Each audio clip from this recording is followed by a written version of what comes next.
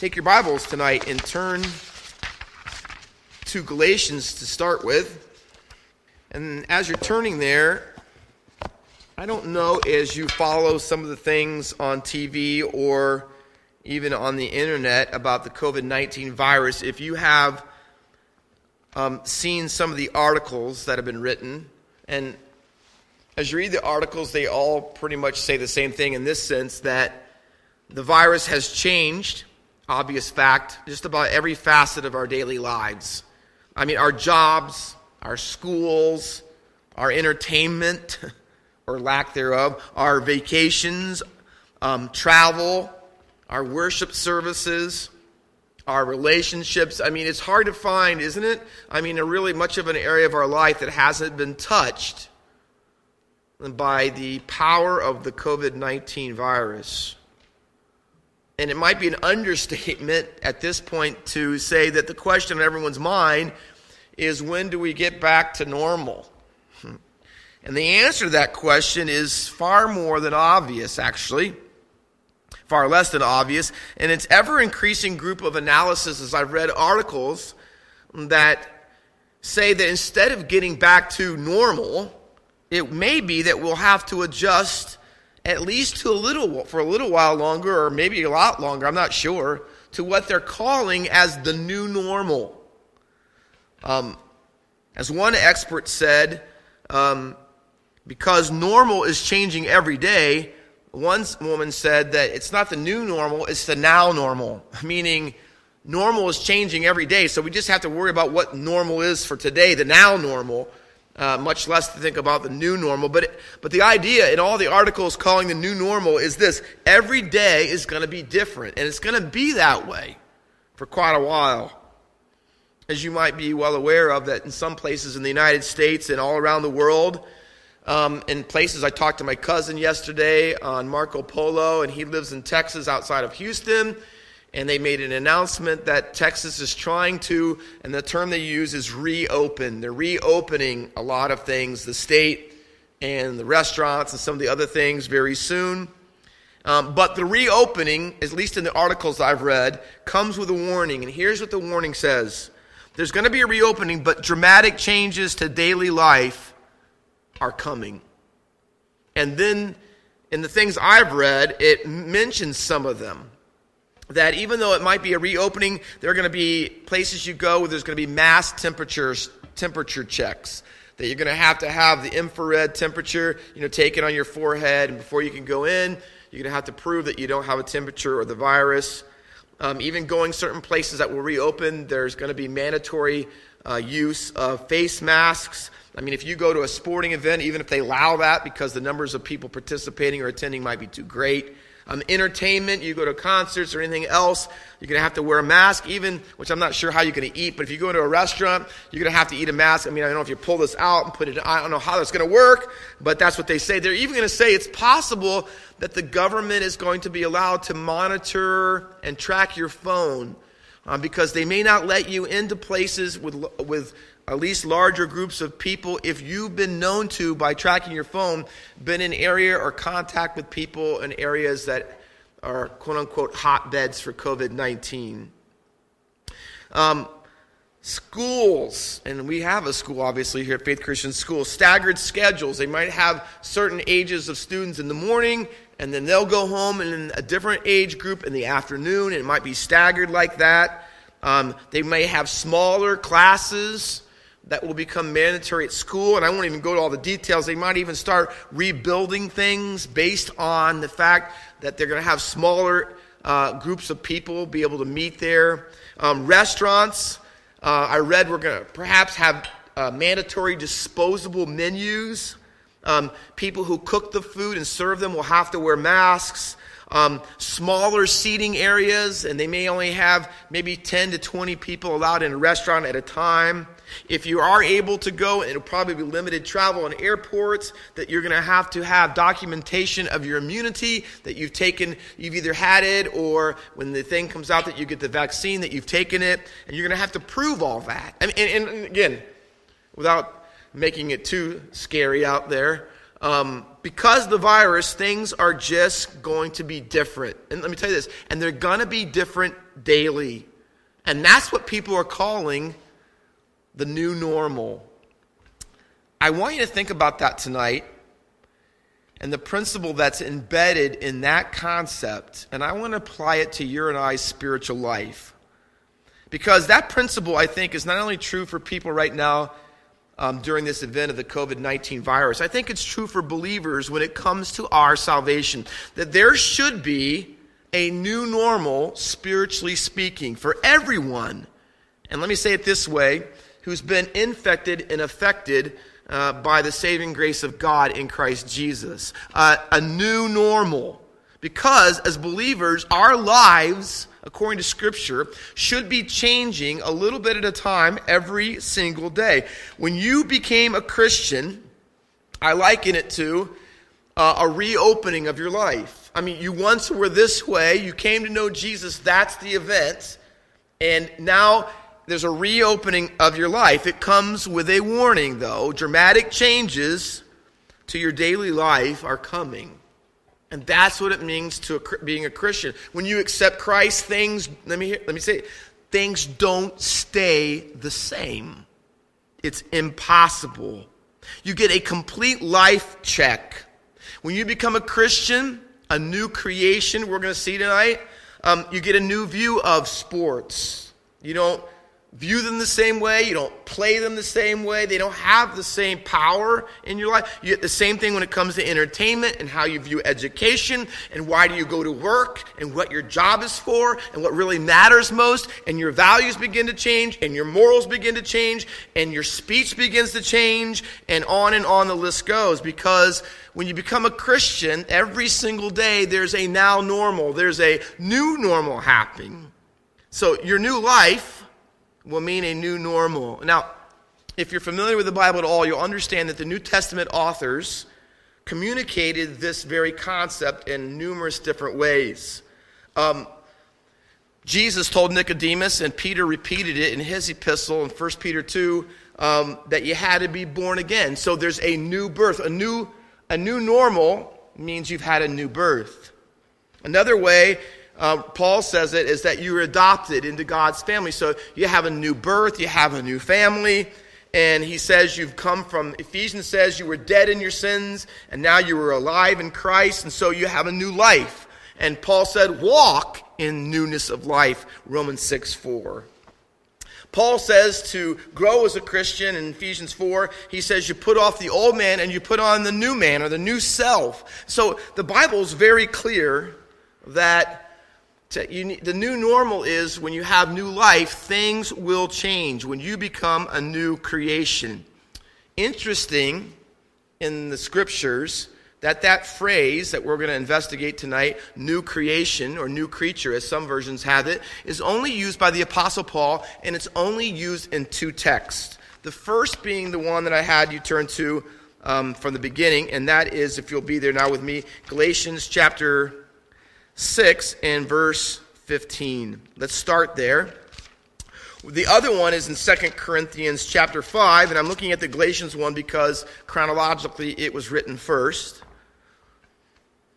Galatians 6, let me start with verse 11 and I'll read to verse 16. See with what large letters I am writing to you with my own hand, Paul says. It is those who want to make a good showing in the flesh who would force you to be circumcised, and only in order that they might not be persecuted for the cross of Christ. For even those who are circumcised do not themselves keep the law, but they desire to have you circumcised, that they may boast in your flesh. But far be it from me to boast, except in the cross of our Lord Jesus Christ, by which the world has been crucified to me, and I to the world. For neither circumcision counts for anything, nor uncircumcision, and here's our phrase, but a new creation. That's the first use. And as for all who walk by this rule, peace and mercy be upon them and upon the Israel of God. The other one, and we'll read that when we get there in a few minutes, is found in, I believe, far more familiar to most Christians, is the 2 Corinthians 5. If anyone is in Christ, he is a new creation. Old versions say, as I've memorized growing up, all things have passed away, behold, all things have become new. That's probably the most common one. But I want to start with this one because I want to show you how powerful and what it means to be a new creation. Paul puts it this way in the verse I read to you, verse 15. Let's focus on that for a minute. For neither circumcision counts for anything, nor uncircumcision, but a new creation. I got to tell you, in America, in our day, that sentence probably doesn't seem to be very crucial, dramatic, powerful. But let me tell you this, people in Paul's day would have, especially if you were Jewish, that would have floored them. I mean, literally would have knocked them down. Seriously. Let me tell you why. For 1,500 years before Jesus, the differentiating mark between telling the difference between a Jew and a Gentile was circumcision. I mean, it was given by Abraham, or to Abraham. And for all those centuries, 15 centuries plus, that was the distinguishing factor that marked off the difference between Jew and Gentile.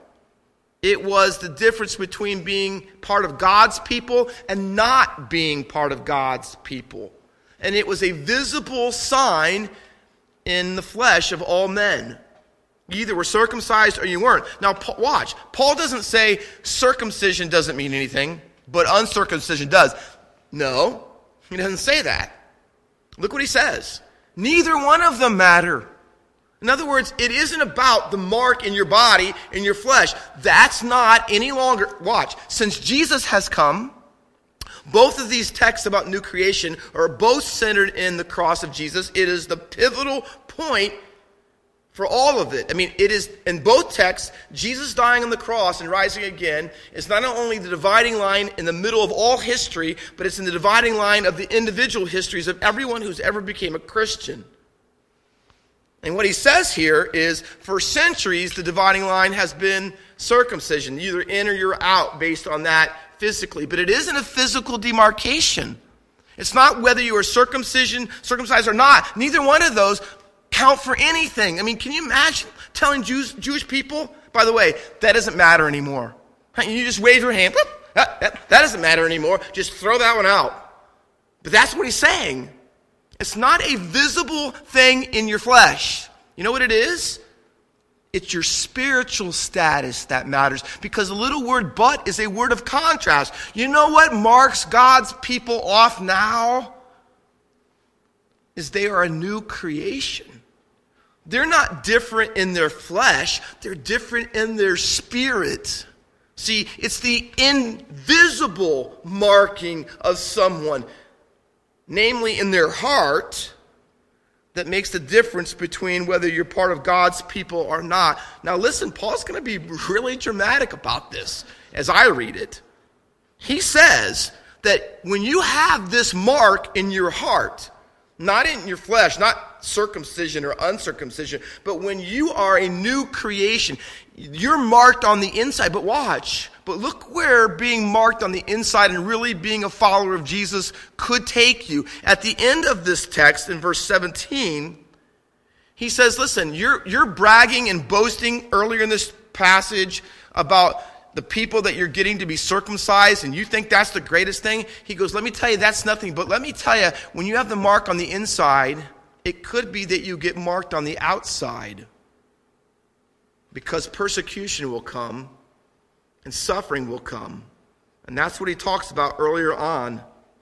But in verse 17, he says, from now on, let no one cause me trouble, for I bear in my body, he goes, you know what matters? Not my circumcision, but I bear in my body the marks, the stigmata, the marks of being persecuted for Jesus. And if you've ever read 1 and 2 Corinthians, they both contain lists of all of the persecution and beatings and floggings and stonings and so forth that the Apostle Paul went through. And he said, let me tell you this, you know what sets me off as part of God's family? Not the fleshly mark, but the body marks that I have.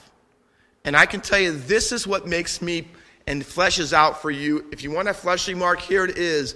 I've taken the abuse for Jesus. That's the distinguishing factor in my life. And so here's what Paul says at the beginning of our paragraph. He says, see, the new normal means you have a new boast. Verses 12 through 14, as he writes Galatians to combat Judaizers, people who said you had to have Jesus plus keeping Torah, keeping the law. Therefore, you still needed to be circumcised and you still needed to do certain things under the law. They were adding to the gospel, adding to Jesus in the gospel. And Paul was adamantly and vehemently against it, and he speaks out strongly. Galatians is known for probably being Paul's, one of his harshest, if not the harshest letter that he writes, because they were tampering with the gospel. They were adding to it by all their Judaistic tendencies. And he says, and on top of it all, they were boasting about it. And he says as such, in verse 12, it is those who want to make a good showing in the flesh, who would force you to be, they think that, see, here's the appearance. Oh, you have Jesus, yeah, but you got to have this. And, well, yeah, if you get circumcised, then you'll really be it. And he says that's what they're trying to do. They're boasting in that. And the reason is because they don't want the kind of marks I have. They want to get out of the cross. They don't want any part of the cross, especially if it means them carrying their own. But Paul says, again, verse 14, in contrast, but far be it from me, he says. I've got a new normal, means you're going to have a new boast. And this, again, I know this is 21st century. But if you say this stuff in the first century, it will blow people's mind. If you say, my only boast is in the cross, can I tell you this? Nobody in their right mind would start bragging about a crucified criminal. Nobody boasts in a cross. It was the most shameful, agonizing, torturous death. Everybody would have shunned it. They didn't talk about it in polite company. Even the Romans that inflicted it didn't like it. And here's what Paul says. You know what the new normal is like? That when you become a new creation, I mean, things have changed so dramatically and so radically in your life that you're boasting in things that the average person would be repulsed by. And that is namely Jesus, who died on the cross to bear your sins. He says, that's my boast, not in my flesh, not in how I look, not in something in the law like circumcision. He says, but my boast is in the cross. And he says, let me tell you how strong I feel about it. The little phrase, and it says, far be it from me, is a little two words in the Greek, meganoito, and it's translated, and people struggle to translate it. By no means it's translated. May it never be in some Bibles. God forbid, King James says. Of course not. Absolutely not. Out of the question. I mean, people try to, you know why? Because in the Greek, it is the absolute strongest way that you can express a prohibition, that you feel negative about this. You're denouncing something. We would say, and maybe this would be closer to our cultural vernacular in the 21st century, we would say, under no circumstances whatsoever. We might say something like that. Or we might say, we want to say no in the strongest way. Imagine if John Coleman was on the screen tonight, and he was saying, we asked him the question, will the Eagles ever win the Super Bowl again? And he would say, in the strongest way, meganoito. He would say, may it never be. It'll never happen again. He would be adamant about it, that was pure luck and it's never going to be repeated again. He would be really strong about it. Now, times about 20, and you'll get how passionate the Apostle Paul feels about this. Today we might say it this way, over my dead body. You've got to be kidding me. You can't be serious, we might say. This is the most ridiculous thing that I have ever heard of. Those are the kind of statements today Paul would be making. He would say, you're boasting in that, you're joking me, right? Because compared to the cross of Jesus, he can't imagine anything that would be parallel or equal to it. And so he says in the strongest way possible that the Christian's only boast, listen to this, the only boast is the cross. This is the new normal. And what does that new normal do? It changes our relationship to the world. He says, in the strongest way, don't boast in this, appearances, fleshliness, things of Torah. You know what? Here's why. Because when you're a new creation in Christ, verse 15, he says, here's what's true, verse 14. You have been crucified to the world, and the world has been crucified to you. See, it's a new normal. You don't see the world, anything in the world the same way anymore. And let me tell you this, it's very powerful and very specific about the lifestyle radical changes that crucifixion brings. Let me quote a couple for you in the same book. Galatians chapter 2 and verse 20, Paul says, and I'm going to do King James, I am crucified with Christ, crucified with Christ. Nevertheless I live.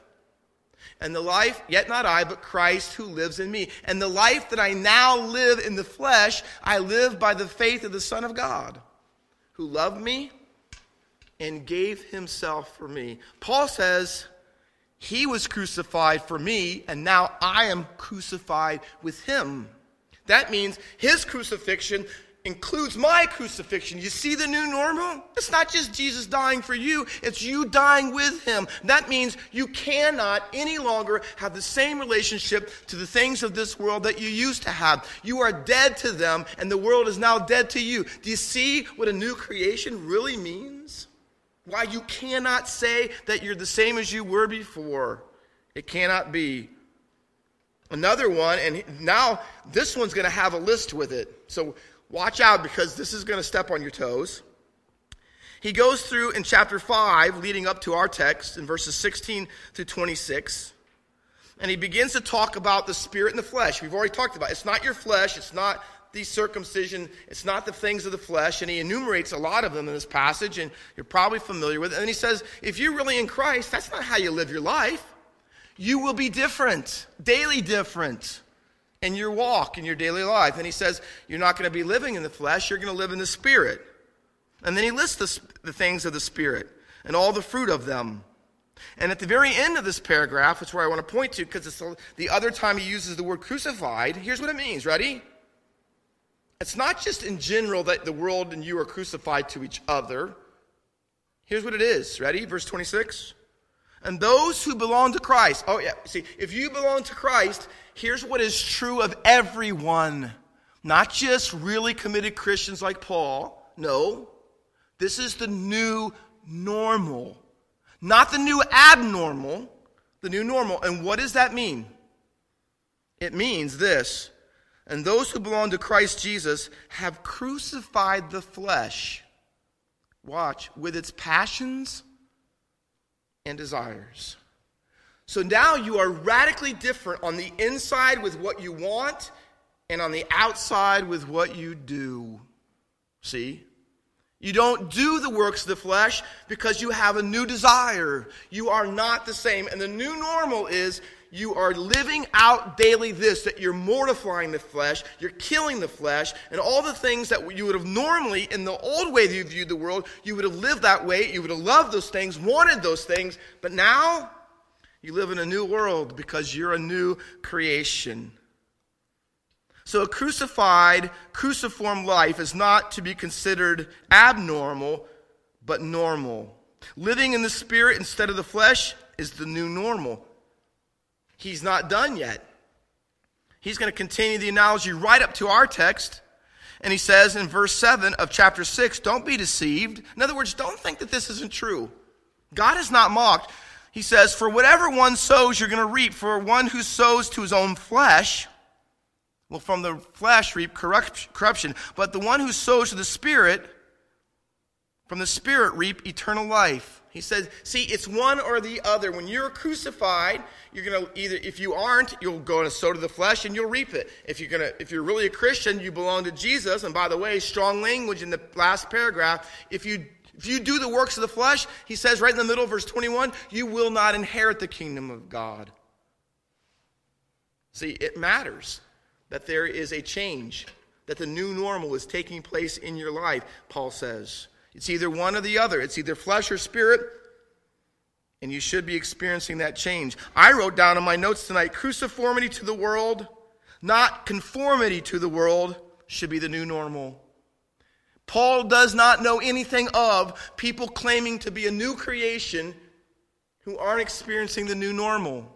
He doesn't know anything about people who claim to be new creations, and their life is characterized by, not because anyone's perfect, But the pattern of their life is not cruciformity to the world, but conformity to the world. Paul says, I don't know anything about that. And so we ask ourselves tonight, and you could think of all kinds of areas. Sins of the flesh, the things that you wear, the modesty or lack thereof, music that you listen to. He always said in chapter 5 of Galatians, don't be drunk with wine, alcohol consumption, entertainment choices. I'm repeatedly shocked, to be honest with you, about the language that comes out of people's lives who say they're new creation, because the words that they've used certainly don't belong to that world. But there's also sins of the spirit. And that means this, part of the new normal is, remember, the inside, the desires. And so we shouldn't be people who are characterized by bitterness and unforgiving spirit and outbursts of anger and hatred.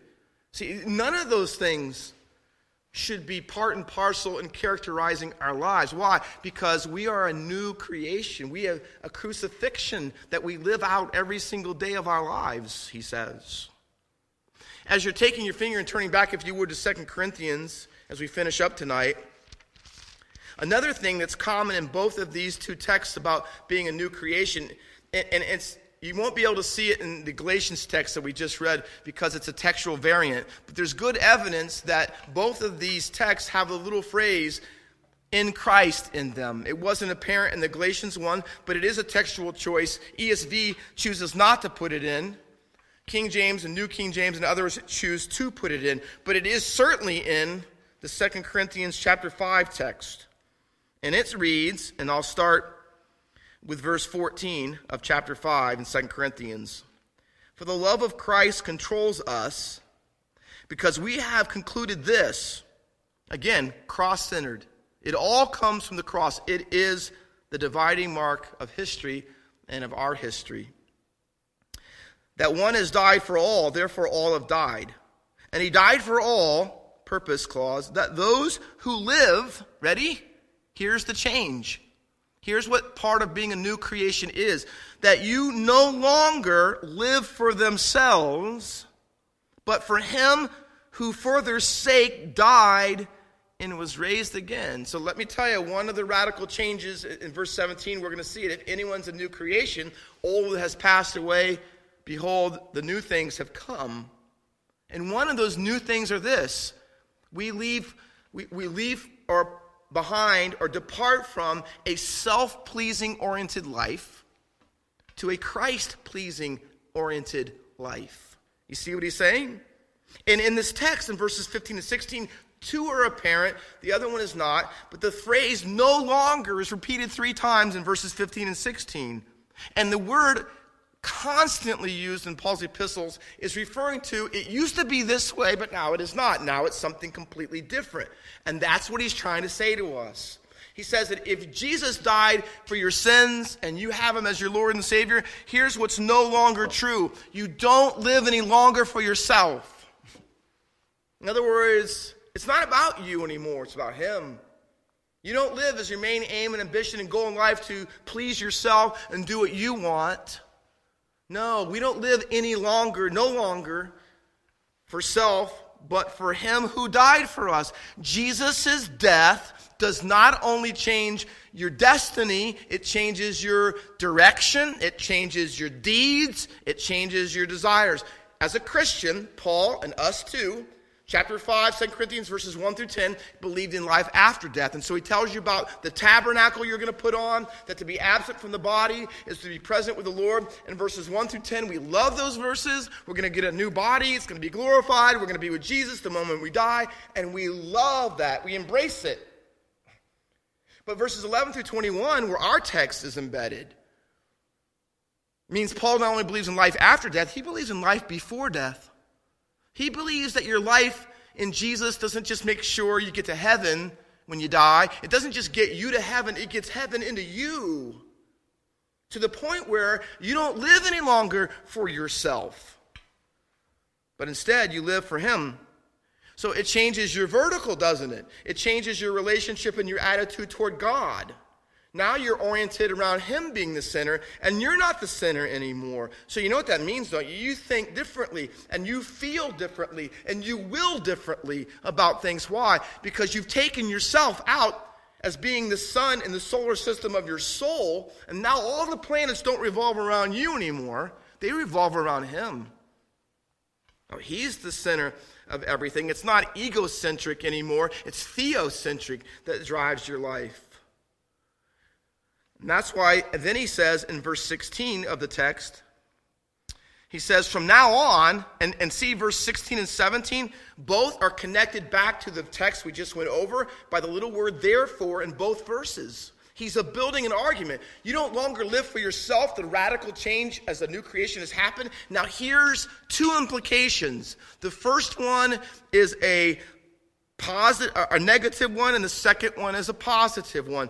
Verse 16, the negative one says, we regard no one according to the flesh. We don't evaluate people on appearances anymore. We don't use human measures of fleshliness or appearance or worldly perceptions of how we look at people. We used to do things that way, but now that the cross has come, listen, it's not only changed our view and attitude vertically toward God. Watch. It's changed our attitude and view toward people. I don't look at people the same. And in Paul's day, when he was a Pharisee, you were either Jew or Gentile. And that's how it was. He says, you know what? I used to do it that way. In fact, in the text, he says, I used to view Jesus that way. Verse 16. We regard him, watch the change, no longer. See it again there? I've changed all that. The cross has radically and dramatically changed all of that. So I don't view people that way. I don't judge them by that way, appearances. I'm not using those fleshly measures anymore.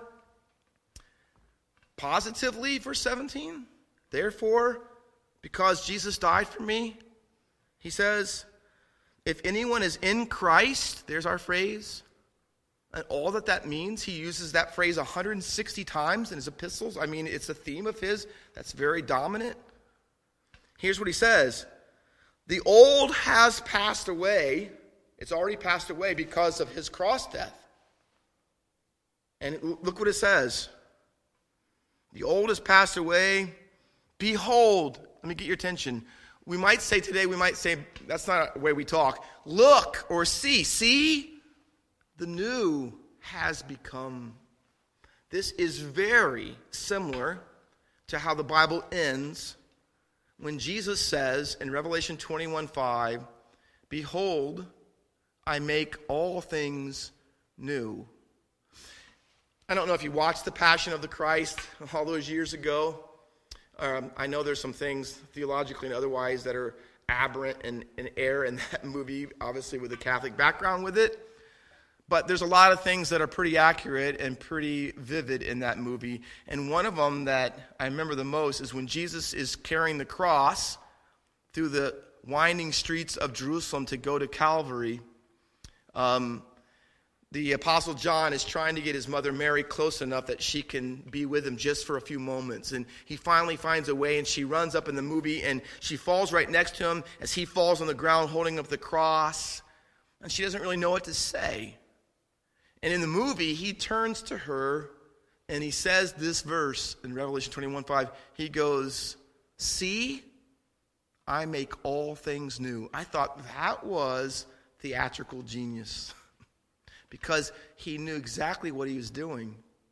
He was making his cross, death, and resurrection are making everything new. And I point the similarity out in those two phrases because what I think they are is one is a trajectory toward the other one.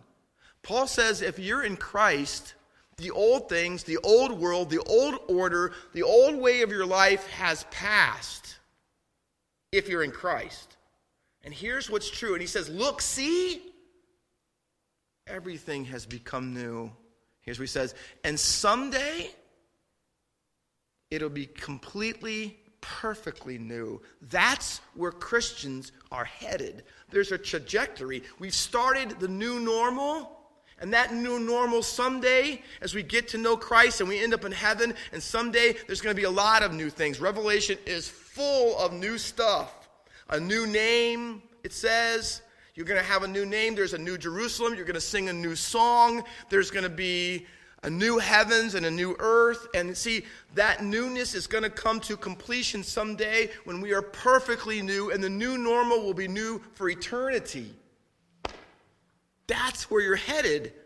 And see, that's why if you're in Christ, there is a radical change. There is an old you, and now there's a new you. Can I say it that way? It's a total reconstruction of your life. Let me close with this. I can't remember the name, but here in Hamilton a few years ago, there was a restaurant, and I had gone to it one time, and I went in there, and it was okay.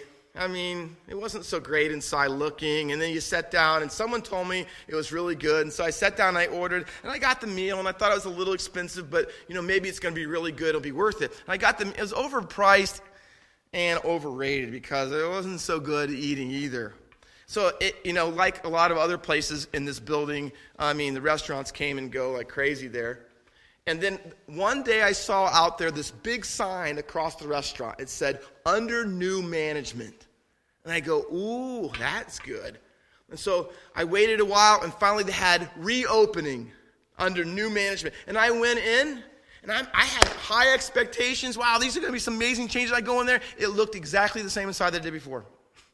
And I sat down, and I'm telling you, the prices hadn't changed, and I'm not sure the chef had changed, and definitely the food hadn't changed, because I couldn't tell there was new anything going on there, much less management. And it was really disappointing. And I thought about that, and I wonder if that's how Jesus feels. When you get saved and you become he puts under new management in your life. But you know what should be true? That when he is Lord of your life, when he's in control, when his cross has invaded your life, can I tell you this? It ought to be new. A new menu, a new chef, a new look, a new everything, inside and out. That's what the Bible says it means to be a new creation. And that is the Bible's new normal. It's a different attitude vertically. It's a different attitude horizontally. Everything is new when you're under new management. And I want to ask you tonight, as you consider your life, is that the trajectory that you're on? Are you daily experiencing the new normal as what it means to have the Son of God on the cross be the center of their history and of their life? If not, why not? Let's pray. Father, the new normal. We don't know what that's going to be in America. But because we have the Bible, we do know what the new normal ought to be in our life as believers. I pray tonight that those who have been under the sound of my voice would not only hear, but heed that challenge. That they would examine their lives and say, Father, I want the new normal to be true of my life daily. And maybe because of that reality, there's some changes, some dramatic, perhaps radical changes that need to take place. I pray that you'd give us as God's people that humility and that hunger to want to walk in that newness of life. Paul said it so clearly in a verse we often forget because Ephesians 2:8-9 goes before it. But verse 10 says, "For we are his workmanship, created in Christ Jesus unto good works." New creatures live differently. Help us, Lord, to do that the more. We pray in your name. Amen. Lord bless. Thank you so much.